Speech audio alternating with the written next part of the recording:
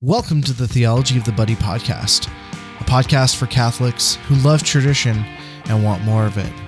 This is episode 42. On today's episode, Brooke and Mike are joined by Nicholas Job of Our Lady's Armory to discuss his journey to the traditional Latin Mass, devotion to Our Lady through the Most Holy Rosary, and how Our Lady aids men to grow in virtue and holiness. So come on in. Pour yourself a glass and take a seat. We hope you enjoy. Welcome to the Theology of the Buddy podcast. I am joined with my co-host. And husband. And Mike. husband.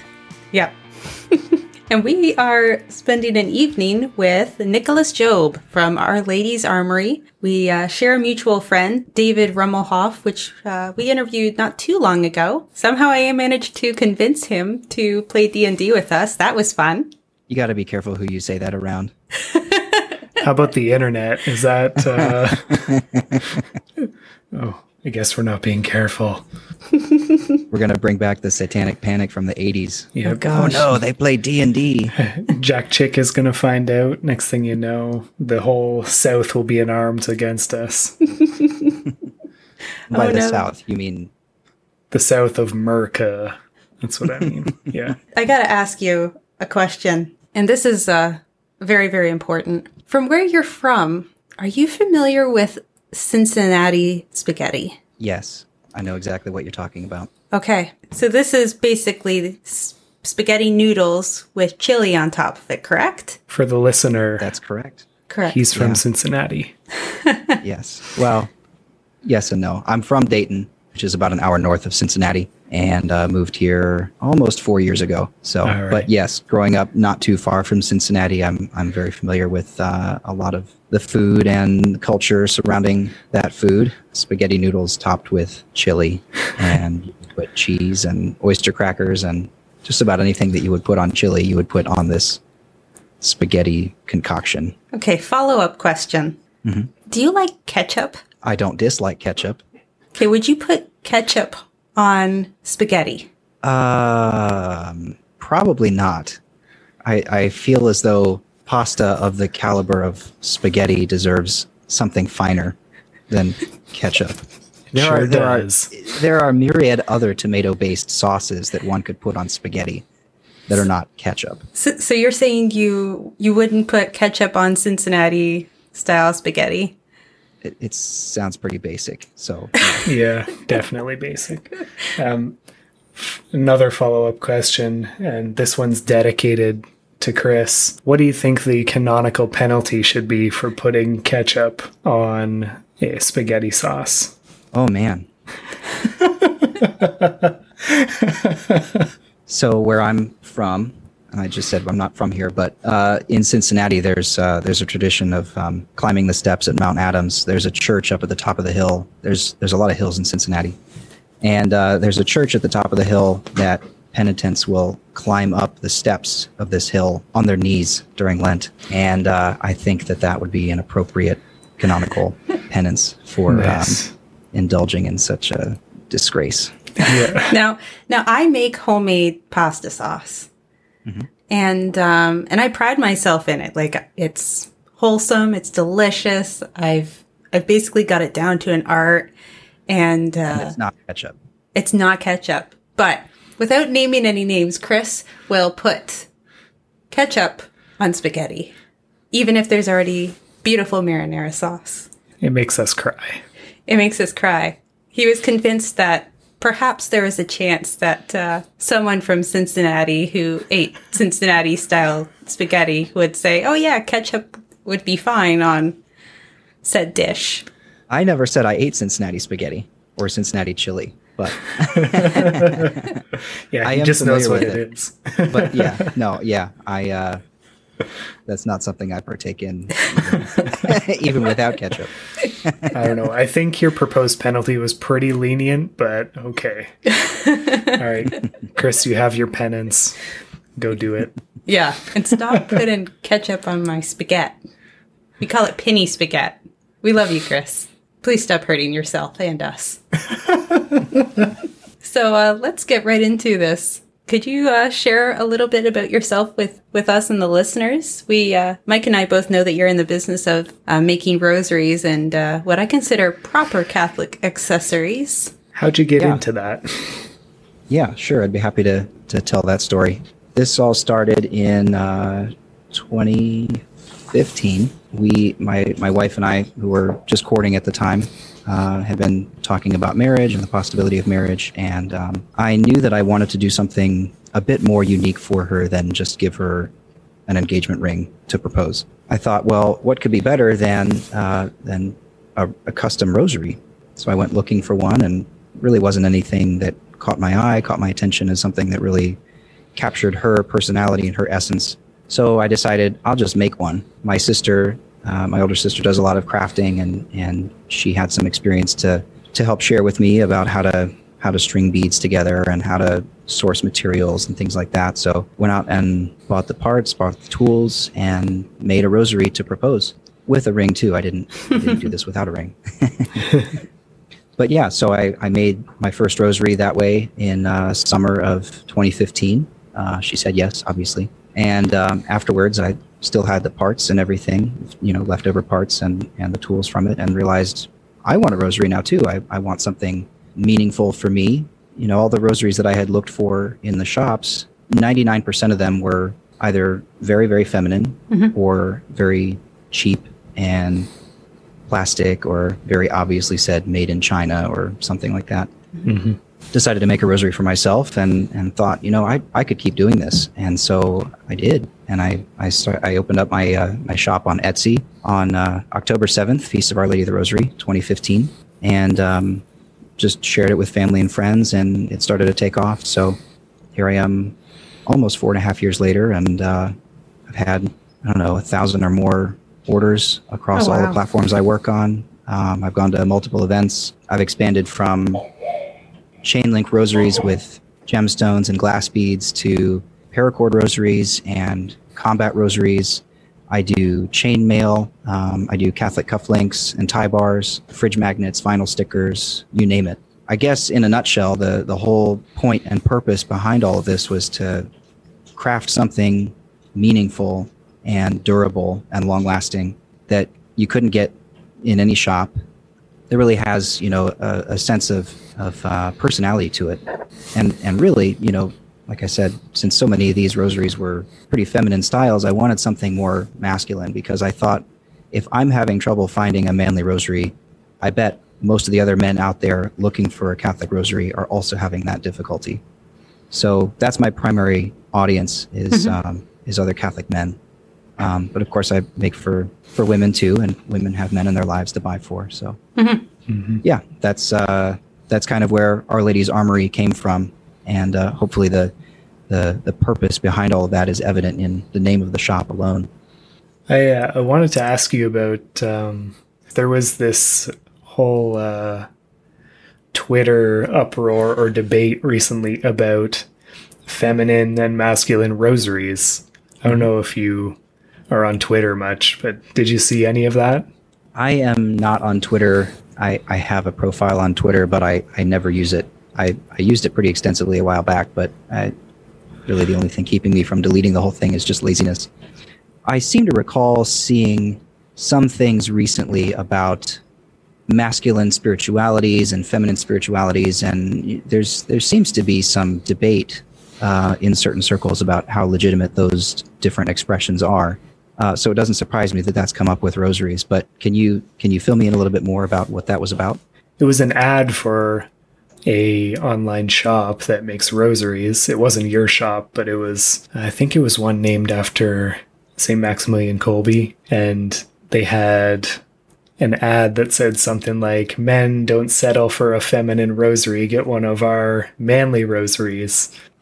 Some lady screenshotted this ad and was just like, "Catholic men, what's going on? Like, can't you guys just pray the rosary and blah, blah, blah." I was surprised how many Catholics on Twitter were like, "Yeah, what the heck? That's offensive," and stuff.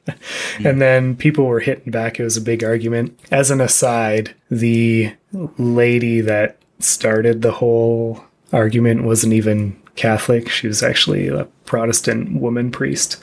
That doesn't surprise me. Yeah. And that made me even more surprised how many Catholics were like, oh yeah, she's right about how we should pray the rosary and stuff. She clearly knows all about how the distinction between male and female should work, a Protestant priestess. But yeah. I think that's very, very true on social media, that if somebody has a strong opinion or a strong advertisement or something, as soon as somebody comes out with a contrary opinion, everybody wants to jump on that bandwagon. They want to be the firebrand. They want, because they want to be right and whatever it might be. But yeah, sure, there's some truth to that. You can pray the rosary on a feminine rosary. You can pray the rosary on your fingers if you have two hands. And if one of your hands has caused you to sin, and if you've already cut it off, you can pray the rosary on one hand by just counting on your 5 fingers twice. So really, there's any number of things, the natural world around us, that you can count up to 10, which, by the way, I think if Jesus had intended for us to use the metric system, he would have had 10 apostles, but that's another story entirely. Okay, them's fighting words. But no, I mean, like I said, there's some truth to that. You can pray the rosary on anything that will help you count towards your 10 Hail Marys for each decade.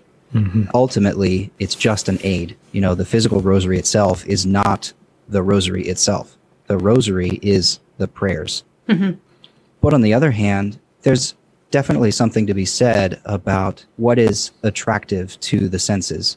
And those things are different for men and for women. Basically, what I'm saying is men and women find different things attractive for different reasons. And so if you have a rosary in front of you that is not attractive to you, I think you'll be less inclined to pick it up and use it than if you have one that means something to you. Right. It's not to say you can't pray with, a rosary that isn't like matched to you specifically, but just that it's better to have the encouragement rather than discouragement, right? Right. So that's kind of what you're saying. Yeah. I do pray with a very feminine rosary from time to time. It's one that I made for my grandmother before she passed. And so that rosary holds a lot of sentimental value to me. So it's not just about the physical properties of the rosary that make it attractive or not attractive. So there's a whole lot that goes into it beyond just what it looks like. Yeah. And the other thing I think that was worth mentioning that's not really a masculine feminine thing, but you mentioned all the made in quality, the opposite of that, made in China. Made without quality. I think especially when it comes to something like a sacramental, there's an element of, worthiness, I guess, for something that's to be dedicated to be used for prayer. Yes. It's not just a commercial product. It's an aid. It's I don't want to say tool, but Well, it is in a sense. Yeah. But it's, something that's blessed and set aside for God, right? So it's kind of analogous to how a church should be beautiful, and all the things used at Mass and stuff like that should be beautiful and worthy of what they're used for, in a lesser way than those, but in the same sense. Right? A rosary should be beautiful and well made, ideally. Right. And I think that's kind of like the difference between praying the hours on a smartphone versus praying from a breviary. There's all different ways you can pray the hours, and it's not like you didn't pray them if you prayed them from your smartphone. There's times and contexts in which that's perfectly appropriate. But, if you're walking into the chapel from the rectory and you're the parish priest and you pull out your smartphone to pray the office and your parishioners see you, what is that? What kind of message does that broadcast? When there's a perfectly good set of breviary books sitting on the table in the sacristy or whatever. Yeah, it's like a missed opportunity to witness there. Yeah, potentially. I'll say a quick story because what you said made me think of it. Last year, so my grandmother passed away, and she was very much dedicated to praying her rosary, every day, and everybody in the family knew that she was always praying for you, and if you had something going on, like a test, or she would say that she would pray for you. So when she passed away, I took the roses from the bouquet that were on her casket. I dried them, and I made beads with clay and the rose petals. And how many did I make? I think I made 15 rosaries, and I gave them to all of her children. then she had 7 children, because I wanted them to carry on the act of praying the rosary, because now that she's gone, we need to pray for her. Yeah. And someone has to carry on the legacy of praying for the family, right? Yeah. Yeah. Just that's because she's passed, we now have I don't want to say a job, but a duty in a sense to pray for those loved ones that have passed away. And yeah, when you brought up the rosary that you had made your grandmother, it made me think of that similar experience. I mean, yeah. I look back and I'm going, oh dear, maybe these are going to be pretty horrendous looking in 10 years, but I hope they aren't, because the purpose of them was to encourage the family to pray the rosary if they haven't already started, but to also continue that and do it for her and pray for her. I'm going to backtrack a little bit. Do you have a story about how you came into the faith? Have you always been a Catholic, or? Yeah, I've been a Catholic all my life. I went to Catholic school K through 12. I went to a secular college, and I'm at a, nominally Catholic at least, university for my master's degree right now. Yeah, I wouldn't say that there was ever a point that I fell away or reverted, or there was no grand, opening of the clouds or anything like that kind of moment for me in my life. But I can definitely look back and see just a gradual development of the faith for myself and for my entire family. I'm the second of 6, and when I was very young, we didn't go to Mass every Sunday, but we tried to. I know that I was, I think I was almost 14 months old when I was baptized, which by our standards today, that's pushing it. Yeah. Yeah. Thank and God by nothing ancient happened standards to me. too, right? Right. But we'd go to Mass most Sundays, but not every Sunday. And I remember maybe around age 4 or 5, we saw the parish priest walking down the sidewalk after Mass, and I asked my parents, "Is that God?" And everybody had a hearty laugh, but I didn't understand why they were laughing, because it was an honest question from a 4-year-old. Over time, we started to say grace before meals, and we were going to Mass every Sunday, and I started serving at the altar in 5th grade. At that time, it was common for school children to serve starting in 6th or 7th, and so it was a little unusual that a 5th grader was going up there. I think maybe that would be the moment or the thing in my life that really started to open things up for me, was serving the Mass. It felt dignified and it felt set apart, felt like a deeper and more mysterious way to participate in the faith. And I don't know that I can put it into words very succinctly right now without giving it a lot of thought, but I served for a very long time, from 5th grade all the way through college. Oh, wow. I was serving Sunday Mass or daily Mass at the chapel on campus. Yeah, it's just been kind of gradually growing and learning and falling and getting back up and coming to appreciate all of the beauty and the richness that we have in the Catholic tradition. Cool. Recently, from what I understand, is you started attending the traditional Latin Mass. Is that correct? Yeah, I actually attended my first one in high school. I was the kid that didn't want to take Spanish or French in high school because that's what everybody else was doing, so I took Latin. Okay. At that time, the Priestly Fraternity of St. Peter had just started offering Latin Mass within the last year or two at my parish, and I didn't realize it. It was very quiet. It wasn't advertised, at least not in any way that I knew about. But somehow my Latin teacher found out about it, and he organized a field trip for us. And so we went out, and it was my sophomore year of high school, going to Low Mass for the first time, and I was totally lost. But loved it, absolutely loved it, and went back, I don't know, months or maybe a year or two later. It was a long time before I was able to get back again. Eventually, that community was given their own parish in Dayton, and I started attending there pretty regularly. When I started my graduate program, Elizabeth and I would go to Low Mass on Friday mornings, and then we would go to Panera for breakfast afterwards. And since we've been married, we mostly attend a Novus Ordo parish near us, but the last few weeks we've been going to a Latin parish just over the river. And it's just, you can't come anywhere close to the beauty and the mystery, I think, that's in that Mass. Yeah. Whether it's Low Mass or High Mass or Solemn High or I've never been to a pontifical before, but I would love the opportunity. I got to go to one.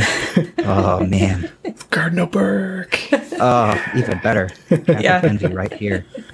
But each one of those different kinds of the extraordinary form is just so rich. You know, if you just read the descriptions, it's like, oh well, this one is just the same as this one, but they sing and they add more candles. It's like, well, yeah, but there's a lot more that you can pull from that. There's a lot more opportunity to experience the Mass in different ways, whether you're experiencing just the almost total silence of the prayers at low Mass, or whether you're experiencing the uplifting angelic choruses of the high Mass. You know, there's just such richness and so much to unpack in that liturgy. Yeah. It's definitely a favorite of mine. We've realized a lot of that over like the few years that we've been going to the Latin Mass every Sunday, but also even just doing the last few podcasts where we're doing this liturgical breakdown series,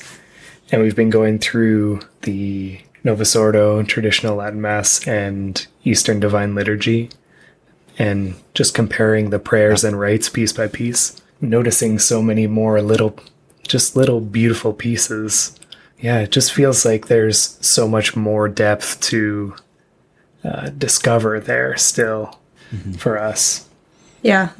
We kind of went on like Catholic overload first year that we were married. We would there's no way that we would be able to do this now with an 18-month-old. But for Triduum that year, on Holy Thursday, we went to a Dominican parish near us, and that was the parish that we belonged to at the time. It was Novus Ordo, but it was gorgeous. A unicorn?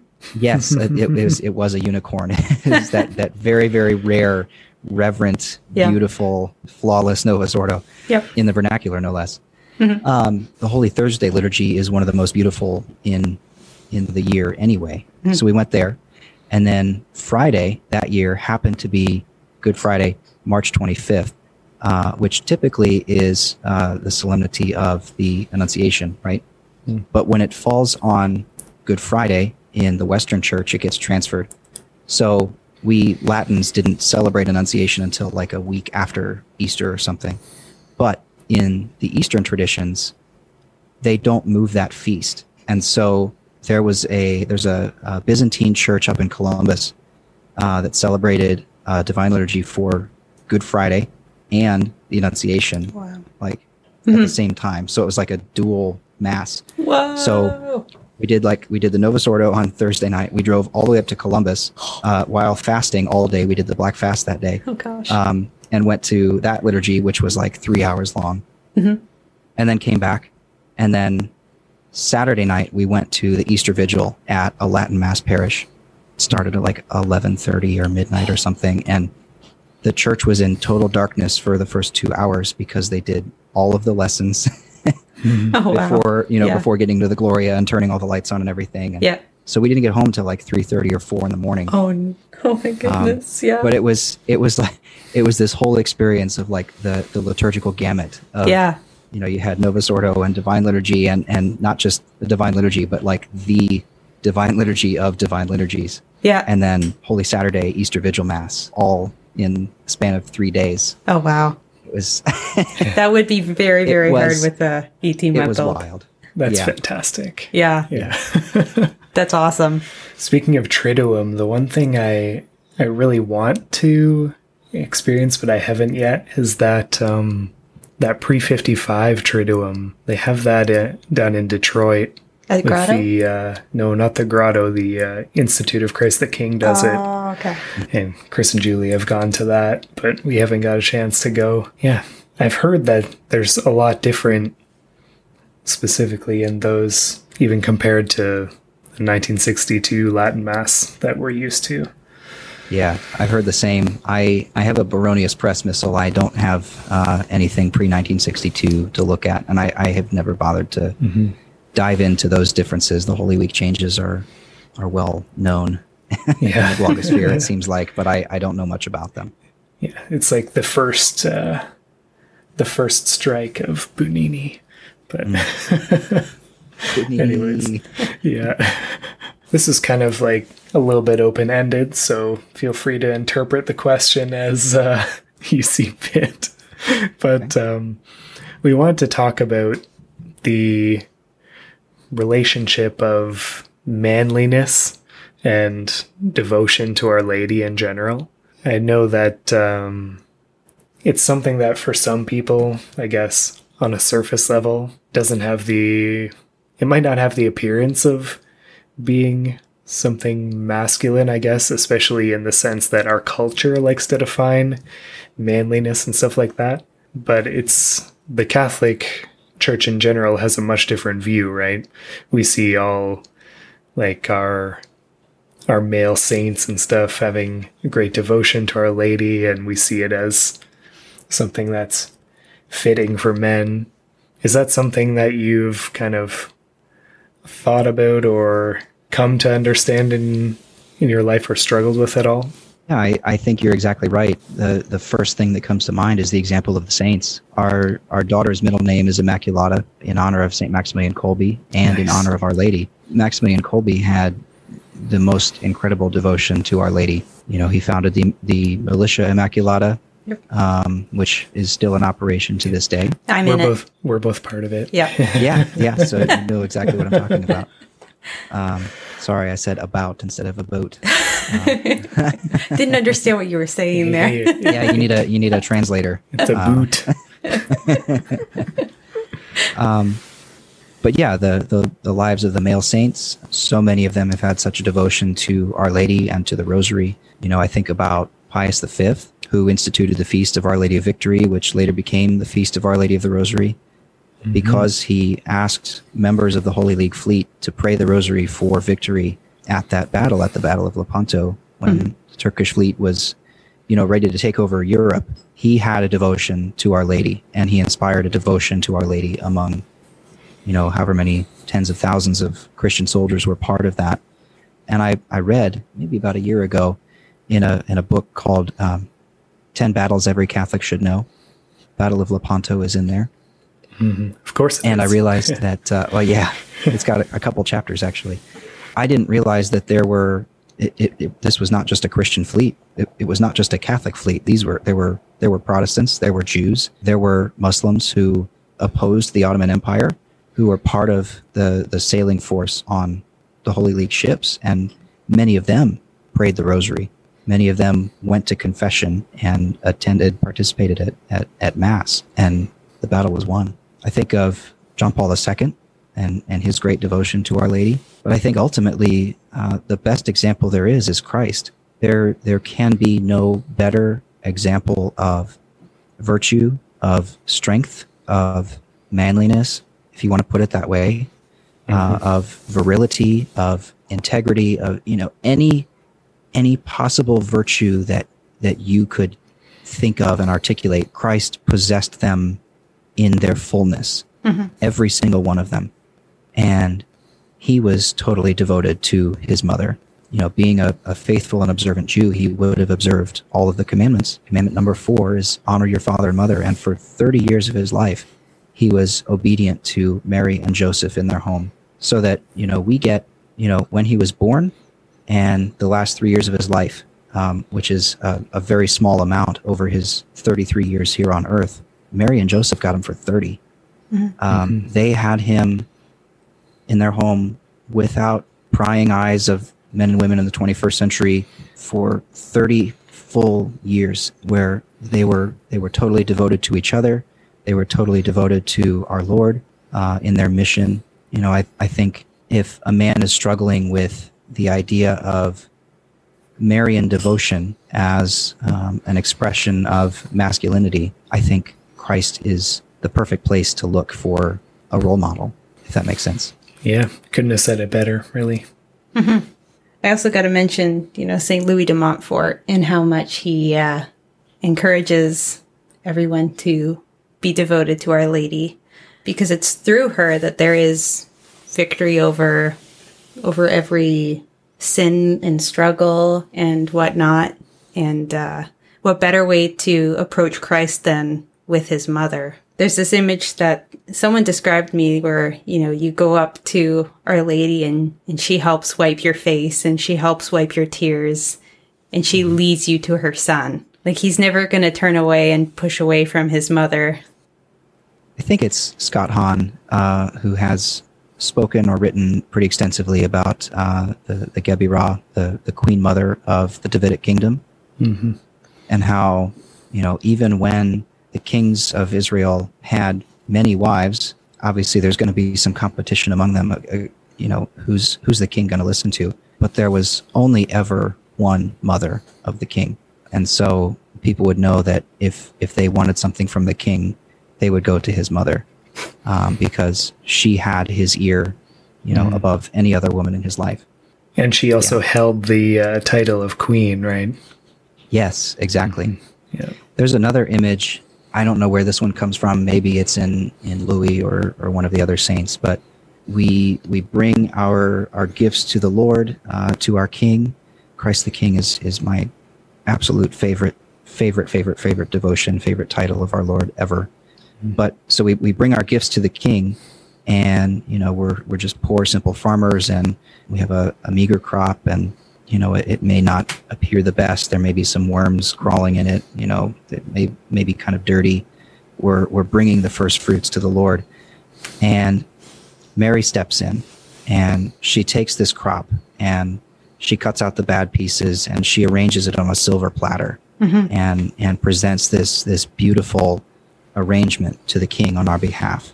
And I love that image too, of Mary really interceding for us. It reminded me of another Louis de Montfort expression, I guess. And it's kind of immature of me, but I always liked it as like a dunk on the Protestants. But he talked about, this is in True Devotion to Mary. He talks about how there's this expression of being slaves to Our Lady, which was considered offensive by the Protestants. And he talks about how... And offensive by modern ears, too. Yeah. Yeah. He talks about how if any foolish people are offended by it, then you have to explain that, of course, it's truly being slaves to Jesus through Mary, but that it's so obvious it just kind of goes without saying, unless you're talking to someone extremely foolish. But it was so funny how he put that. I'm sorry if anyone's listening and they were offended by this. I'm not calling you foolish. Blame St. Louis de Montfort. That just made me laugh. Anyways, total tangent. That's fine. We're all about that here. I can't even be reminded of that quote without just giggling, laughing at it. So it's so amusing. Anyway. So practically speaking, maybe you guys can enlighten me. How does devotion to Our Lady help men be men, practically and spiritually, or how it's helped you grow in what would the word be? Virtue. Yeah. Masculinity. Maturity. Yeah. I think I'll go back to graduate school, beginning of graduate school for this. I had an opportunity to go to the Seek conference in 2015. It was in Memphis that year. And I picked up a book called The Little Oratory from Sophia Institute Press. That book taught me a lot about how to build a prayer space at home. And I was totally into this. So I set up a space in my tiny little apartment on campus and started putting up all these pictures and holy cards that I had gathered from Seek and from other places. And 90% of them were Our Lady.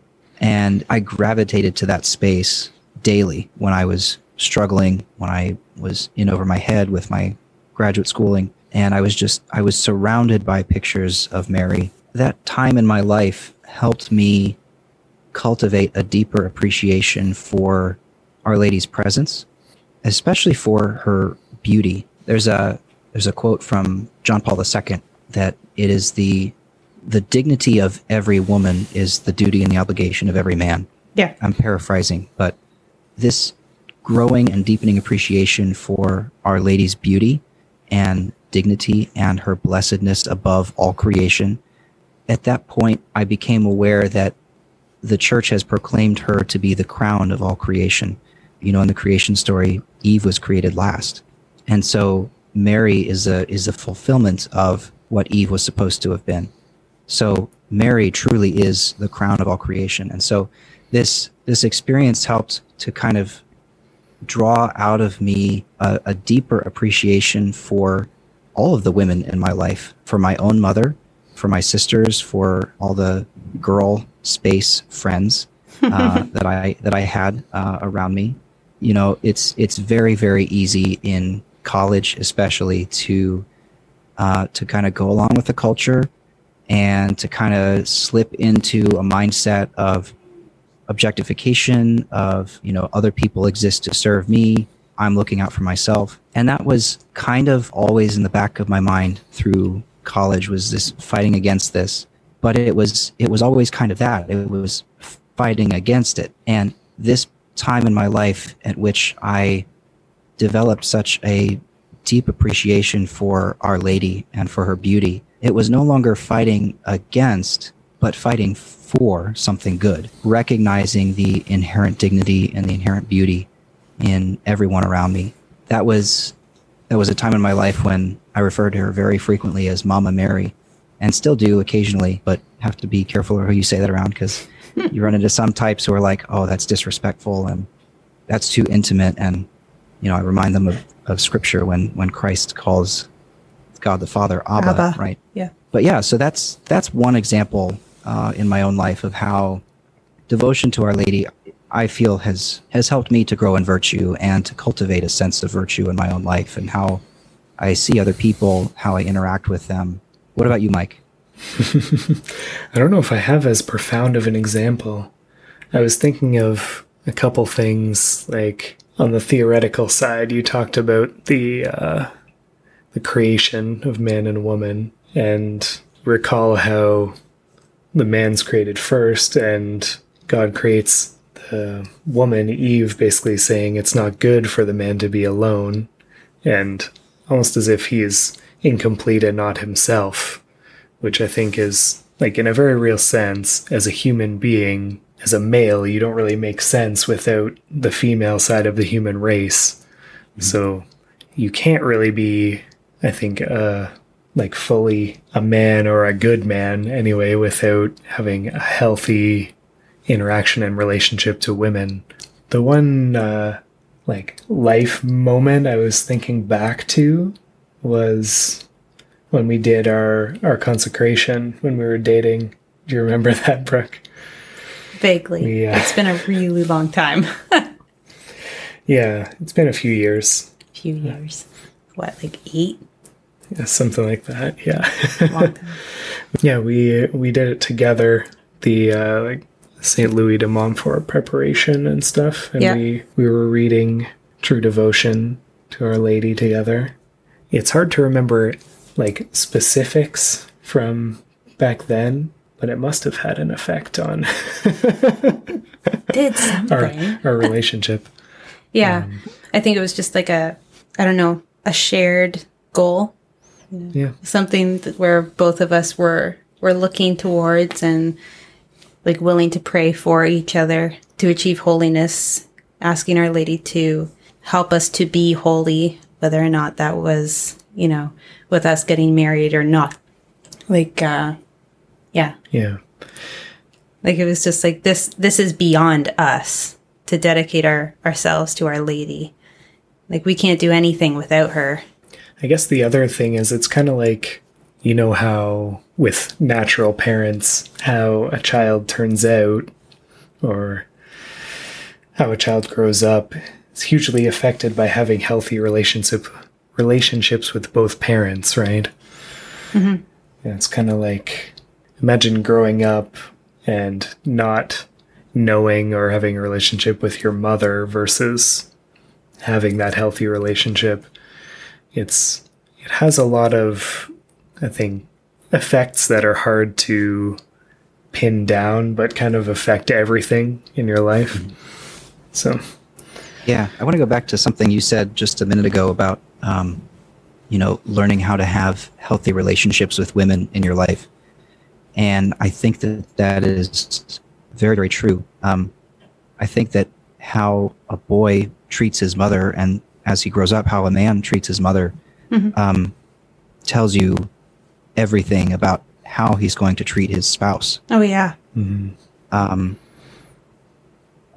so if you're a man who disrespects your mother, who doesn't give her the time of day, doesn't care for her as she ages, all of those kinds of things, how will your spouse be able to reasonably expect that you'll treat her better? I think having a good relationship with Our Lady teaches us a lot about what it means to have a good relationship with, not just with other women or with women in our lives, but with other men, as fellow sons of Our Lady as well. Yeah, that's a really good point. Yeah. I hadn't thought about that before. I wanted to ask your opinion on all the discussion around the various approved Marian apparitions and their kind of darker prophecies, like things in like La Salette and Fatima that talk about like corruption in the church and stuff like that, and stuff in La Salette where it says like Rome will lose the faith and stuff like that, like really disturbing stuff, but that was part of like apparitions that were actually approved by the Vatican and stuff. Do you think about that stuff, or do you just kind of like, I don't know, try to carry on and not think too far above yourself? I don't know how. Right. I often kind of struggle with how to respond to that kind of stuff. Well, there's two things I want to say about it. First, I'm not super familiar with the apparitions at La Salette.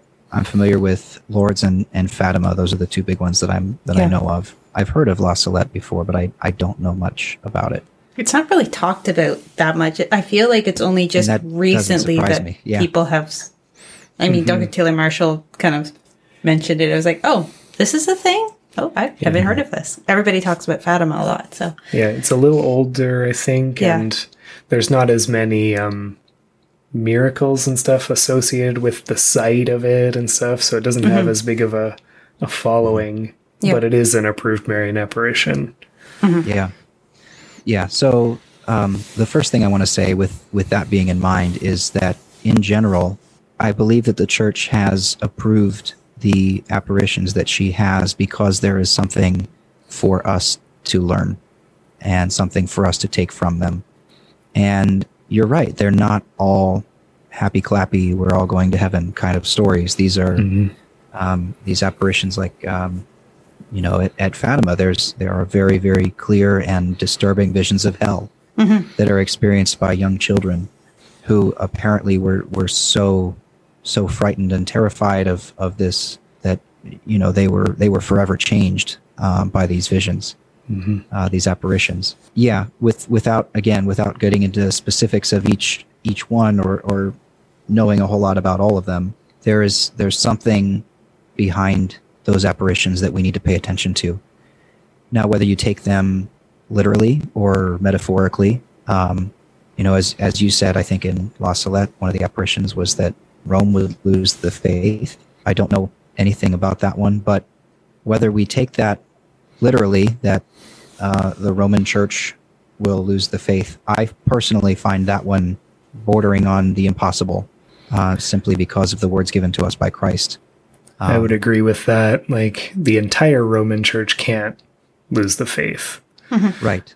But on the other hand, is there a sense in which that could be metaphorically true? And what I mean by that is it possible that there would be such a massive falling away from the faith that could get into all levels of the church? We've had this before. This is not new. The Arian heresy is a perfect example. Even the Pope was an Arian at that time. But or at the least church, very sympathetic to it. Yeah. Yes. Yeah.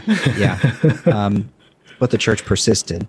Yeah. Maybe you could say there is a possibility that this could literally happen. And what I mean by that is the seat of the papacy has not always been in Rome. God forbid World War III starts tomorrow and somebody bombs Vatican City. What's going to happen? The church will survive. The church will persist because Christ promised that it would. But if it gets nuked off the face of the earth, then, well, the church can't persist in Rome. Maybe they'll move back to, I don't know, Versailles or wherever. Yeah. Somewhere over the mountains, and we can be ultramontane again. But no, so that's the first thing that I wanted to say about those. And I'm not a theologian. I'm not a canonist. I'm not an expert in scriptural exegesis or prophecy or any of those kinds of things. So I'm just a simple layman. And so that kind of dovetails into the second thing that I want to say is that we are living in an age where information is more easily accessible than at any other point in human history. And so we can read everything about Fatima or Lourdes or La Salette or, you name it, over the course of a day or a weekend or whatever. Somebody living 100 years ago, it would have taken ages for this kind of information to be disseminated among the faithful. Yeah, and even someone living when La Salette or Lourdes or Fatima apparitions happened, for it to spread across the world took a long time. Mm-hmm. Yeah, exactly. I try to remind myself of that pretty often because there are a lot of things that can get discouraging and can lead you to despondency or despair if you let them. The important thing is, as has been the case throughout all of human history, what are the essentials? What's the most fundamental thing that we need to pay attention to? It's Christ in the Eucharist. It's remaining faithful to the commandments of Holy Mother Church. And so, as I said, I'm not familiar with La Salette. And as far as I'm aware, the church doesn't say that you are required to express a belief in these apparitions. The church only says these are approved apparitions. And so in that sense, there's no requirement, there's no binding on my conscience to pay attention to them. As callous as that may sound, it's important to remember that sometimes so as not to get discouraged. So yeah, to your point, keep your head down, keep the faith, pray your rosary, go to mass, go to confession, and work out your salvation in fear and trembling. Don't get caught up in the talking heads and, the blogosphere and all of the things that are, yes, some of it may be helpful and some of it may give you some things that will encourage you and help you to grow in your path of holiness. But that's not where you get your source and summit. That's not where you get your grace from. Yeah, if it becomes an obsession, yeah. Yes. It can be. Yeah, it can be dangerous. It can have the total opposite effect. It could just lead you to anger and despair. Yeah. Really. There's a healthy way of looking at them, right? And you're not supposed to obsess about the doom and gloom to the point of losing hope and stuff like that, right? It's true what you said, that just because an apparition is approved doesn't mean it's necessarily true, like infallibly. It's been approved as being worthy and not opposed to the faith.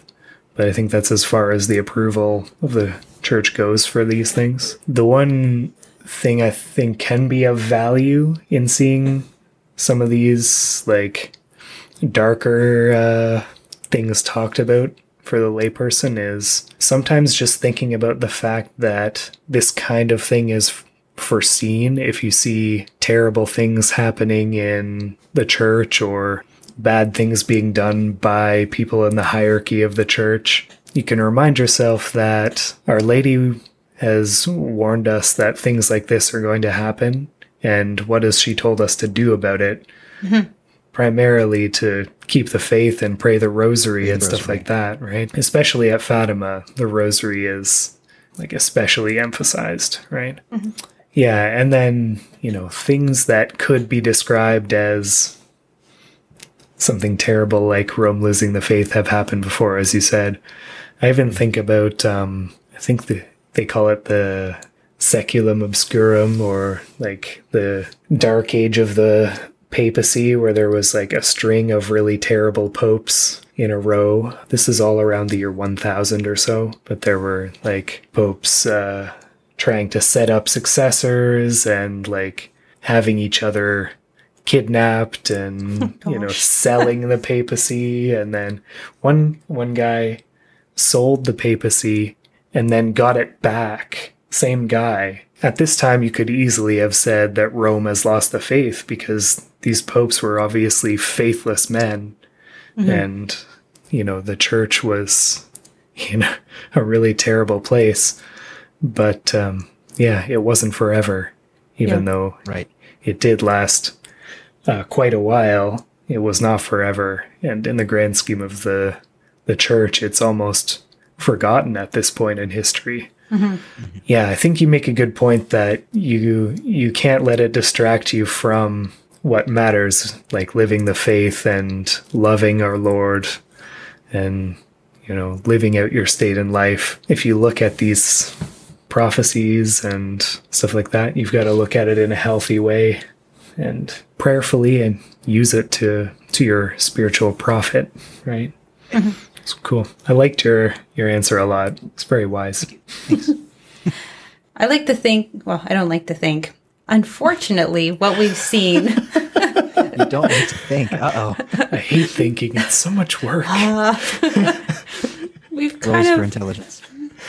I think all of us have grown up with a very similar experience with bad art, bad music, and for lack of a better definition, a sort of chicken soup for the soul and precious moments phenomenon that we've encountered in our faith life. There's been a big pushback against this happy clappy, flowery painted picture of Catholicism that we're seeing pushed with tradition. I think we're seeing more traditional-minded men standing up tall and taking on the duty to protect traditional Catholicism and Protect and revive it, right? yeah. Yeah. Do you have anything to say on that, guys? Like Are the field medics on the video game board of whatever. I lost my analogy in midstream there, but Field hospital of the church. yeah. If you take said- that analogy in its proper way and not an excuse for sacrilegious communion. Yes. Your use of the word revive made me think of that image. Oh, Yeah. yeah. yeah. It's a good discussion. It's worth having, and I have it frequently with some friends of mine online from college. They're also very traditionally minded. I want to preface this by saying I'm not a rad trad in the sense that the Novus Ordo is invalid, and We hate you if you go to Novus Ordo. We're not those people. Just kidding. Exactly. Chris and I, Or, in the last podcast, because we were sort of criticizing some very Novus Ordo, pro Novus Ordo guys, we had to start off by saying we don't hate you and blah blah blah. And I just summed it up as saying we're not rad trads, we're dad trads. I like that. There is definitely in my own heart a sense of loss when I go to a Latin Mass, and then when I go to a Novus Ordo after having attended a Latin Mass recently. I just shake my head and just think, how much have we done away with? How much have they stripped from our churches? How much have they taken away from our patrimony? Mm-hmm. Yes, I said patrimony. I know that's an unpopular word. It's like patriarchy, right? Same root. But this is the Mass that formed not countless, 15, 16, 1700 years worth of saints Yeah. in our church. Yeah. And yes, certainly the same can be said of the Eastern liturgies as well. Mm-hmm. But to go from that, once you've experienced that, and then to go back to, as Christ called them while he was referring to people in the Gospels, but whitewashed tombs, that's what a lot of modern churches feel like. Mm-hmm. To go back to that and sing something written for who knows what congregation or what sect, because there's a few composers, I feel as though not many Catholics know this. There are some composers in our Catholic hymnals that are not Catholic and have written these hymns for any number of denominations, even non-Trinitarian ones, Unitarians and Church of God and whatever those other really far out ones are. They're using the same hymns, and that's kind of frightening. What does that say about our Christology, our ecclesiology? If we can assent to what's in these hymns the same as they can, despite an insurmountable doctrinal divide, well, that tells me that there's nothing of value in this hymn to begin with, really. Yay, we believe in God. Okay, which God? Because your God as a Unitarian is not the same as our Trinitarian God, one God in three persons. So we've gone from 15 centuries of this tradition to suddenly we're just going to throw it all out. We're going to whitewash everything. We're going to replace the stained glass windows with clear glass. We're going to write brand new hymns that anybody can use. It just makes me sad, and it breaks my heart to think about how this rich tradition developed organically over the life of the church, and we're just gonna gut it. And it's not just the Mass. When we got rid of the Rogation days, the Ember Days. Yeah. I only just found out about the Ember Days 4 or 5 years ago. I found out about the Rogation Days maybe 2 years ago. And only last year I found out that the Ember Days are actually for something. Each set of Ember Days corresponds to a particular harvest. The grape harvest for the precious blood, the wheat harvest for the Eucharist, these different things. And there's so much of that's been lost. And so we're doing our very, very small part in our family to bring it back, to recover those traditions, because there's such joy in them. There's something to be said about hard work. We discussed it like in a chat, the word effeminate. And it's been discussed on the podcast too, is not wanting to do hard work. In the sense that Aquinas used it distinct from femininity, for any listeners who didn't hear the earlier podcast about it. Yeah. Yeah. I have a big gripe with that word, because so many people use it without knowing where it comes from and how to use it properly. Yes, in English, etymologically, it does derive from the same root as female or feminine, but that's kind of a sexist carryover from earlier English usage. In the original Latin, it did not have that connotation. The Latin word is molities. It means softness, as a vice that opposes perseverance. And so there's people on the one side who use the word effeminate very liberally, and anything they don't like is effeminate. And then there's the people in the pews who don't know what's going on, and they hear that and they think feminine is bad. Yeah.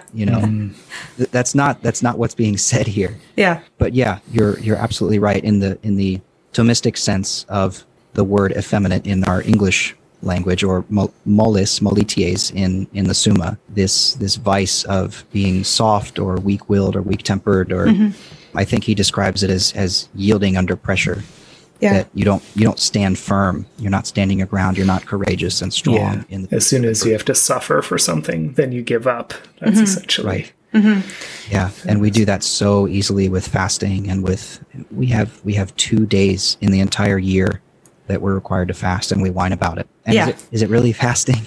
Yeah. You can have 3 meals. It's just 2 of them have to be pretty small. Yeah, you're still going to eat. It's just going to be 2 snacks. Right. Yeah. Yeah. Contrast that with what they did 200 years ago or 100 years ago. Oh, yeah. Taylor Marshall has a good one on his blog about Catholic Lent used to be tougher than Muslim Ramadan.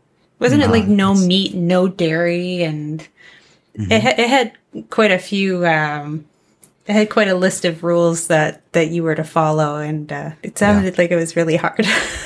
Yeah, and also abstaining from marital relations and stuff. Yeah. Black fasts on Good Friday and Ash Wednesday. Yeah. Like the church has lost, well, not lost, but it's been kind of like pushed aside these opportunities for its children to grow strong. Because unless you flex those muscles and really deny yourselves those earthly pleasures and those worldly things, and deny yourself, you really can't get stronger. And by denying yourself, and by going to Our Lady so that she can prepare you and help you while you're doing those things, then that's really where not only women but men obviously grow in virtue and holiness. It's by doing that hard work. And sometimes it can be hard to pick up your rosary and pray. I think we can all agree, at the end of the day, you just lay in bed, oh no, I forgot to pray my rosary. how often have we experienced a time where we just kind of dismiss it and roll over and go to bed? Mm-hmm. Or, where we just forget about it. Like, I don't think... We've been there as parents where it seems like the task is so huge if you're like, short on sleep and you get to the end of the day and, spending 15 minutes on the rosary just seems like a huge task, but the fruits are... Yeah, and the grace is there to help you through it, for sure. Yeah. St. Louis de Montfort says, if you say the rosary faithfully until death, I do assure you that, in spite of the gravity of your sins, you shall receive a never-fading crown of glory. Even if you are on the brink of damnation, even if you have one foot in hell, even if you have sold your soul to the devil as sorcerers do who practice black magic, and even if you are a heretic as obstinate as a devil, sooner or later you will be converted and will amend your life and save your soul. And mark well what I say, if you say the rosary devoutly every day until death, for the purpose of knowing the truth and obtaining contrition and pardon for your sins. There you go. I don't remember who said it, but there was a saint of the church that said, if you want to stop sinning, pray every day. Yeah. One of two things will happen. You'll either stop sinning or you'll stop praying. Mm-hmm. So obviously, if you're praying every day, you're going to be growing in holiness and putting your vices and your sins behind you. Mm-hmm. Yeah, and that grace is real. That comes from praying, especially with devotion every day. Mm-hmm. Like God wants us to ask for that grace, and He will give that grace generously if we ask. Mm-hmm. And He'll give us the ability to overcome those vices that seem insurmountable in our lives. Mm-hmm. And if arming yourself with a rosary that best suits your drive, then do it. You missed the middle of that sentence. Sometimes a word. What was I going to say? If that helps you. Yeah, if that helps you, then make it a priority. It's important. Every swordsman has a sword that he feels most confident with. Yes. Every soldier must be confident in his weapon, just as we must be confident in the rosary that we hold in our hand. May it be the rosary that we have on our deathbed, that is worn and faded. There's something powerful about seeing those relics and rosaries that the saints once held, where the beads are so smoothed and whatnot because they were prayed so devoutly. Yeah, it's like a sword that's covered in nicks and dents from battle, right? Mm-hmm. Yeah. There you go.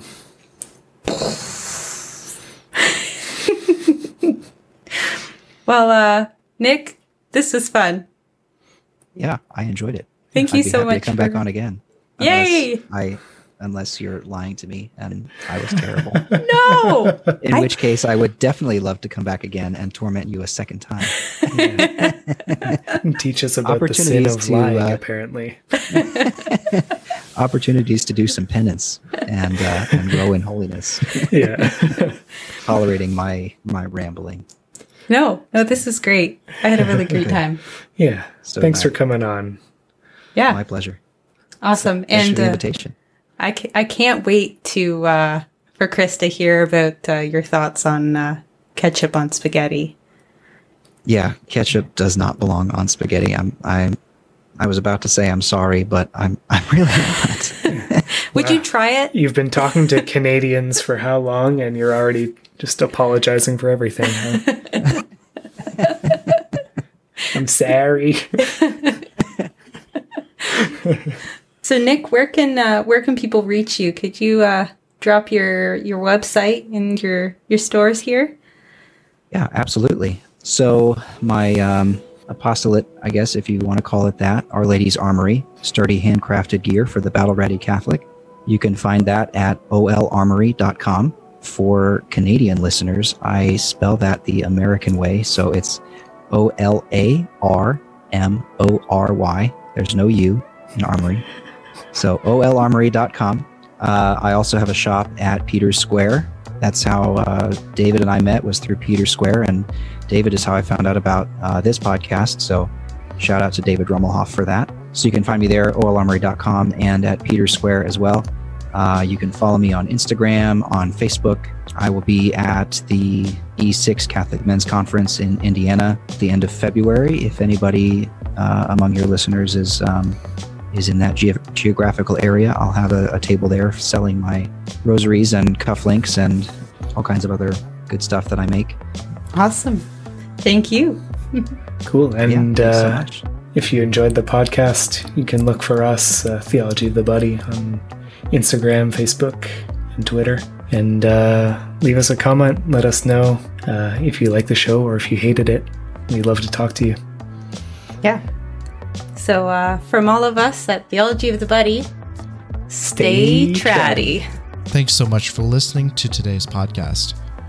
How has devotion to Our Lady influenced your Catholic faith? We'd love to know.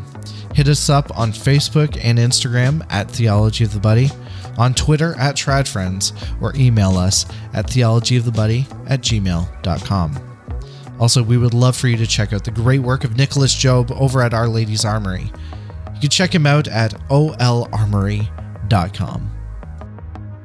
Hey, if you like what you heard today, we'd love for you to consider subscribing to us. You can find us on Apple Podcasts, Spotify, Stitcher, Google Play, or wherever you listen to great podcasts. Would you also please consider rating and reviewing us on iTunes? We greatly appreciate it, as it helps us to get noticed within the larger podcast community. Next week, the gang's back together again for their next installment of the Liturgical Breakdown. New episodes are released every Wednesday. So until then, stay tratty.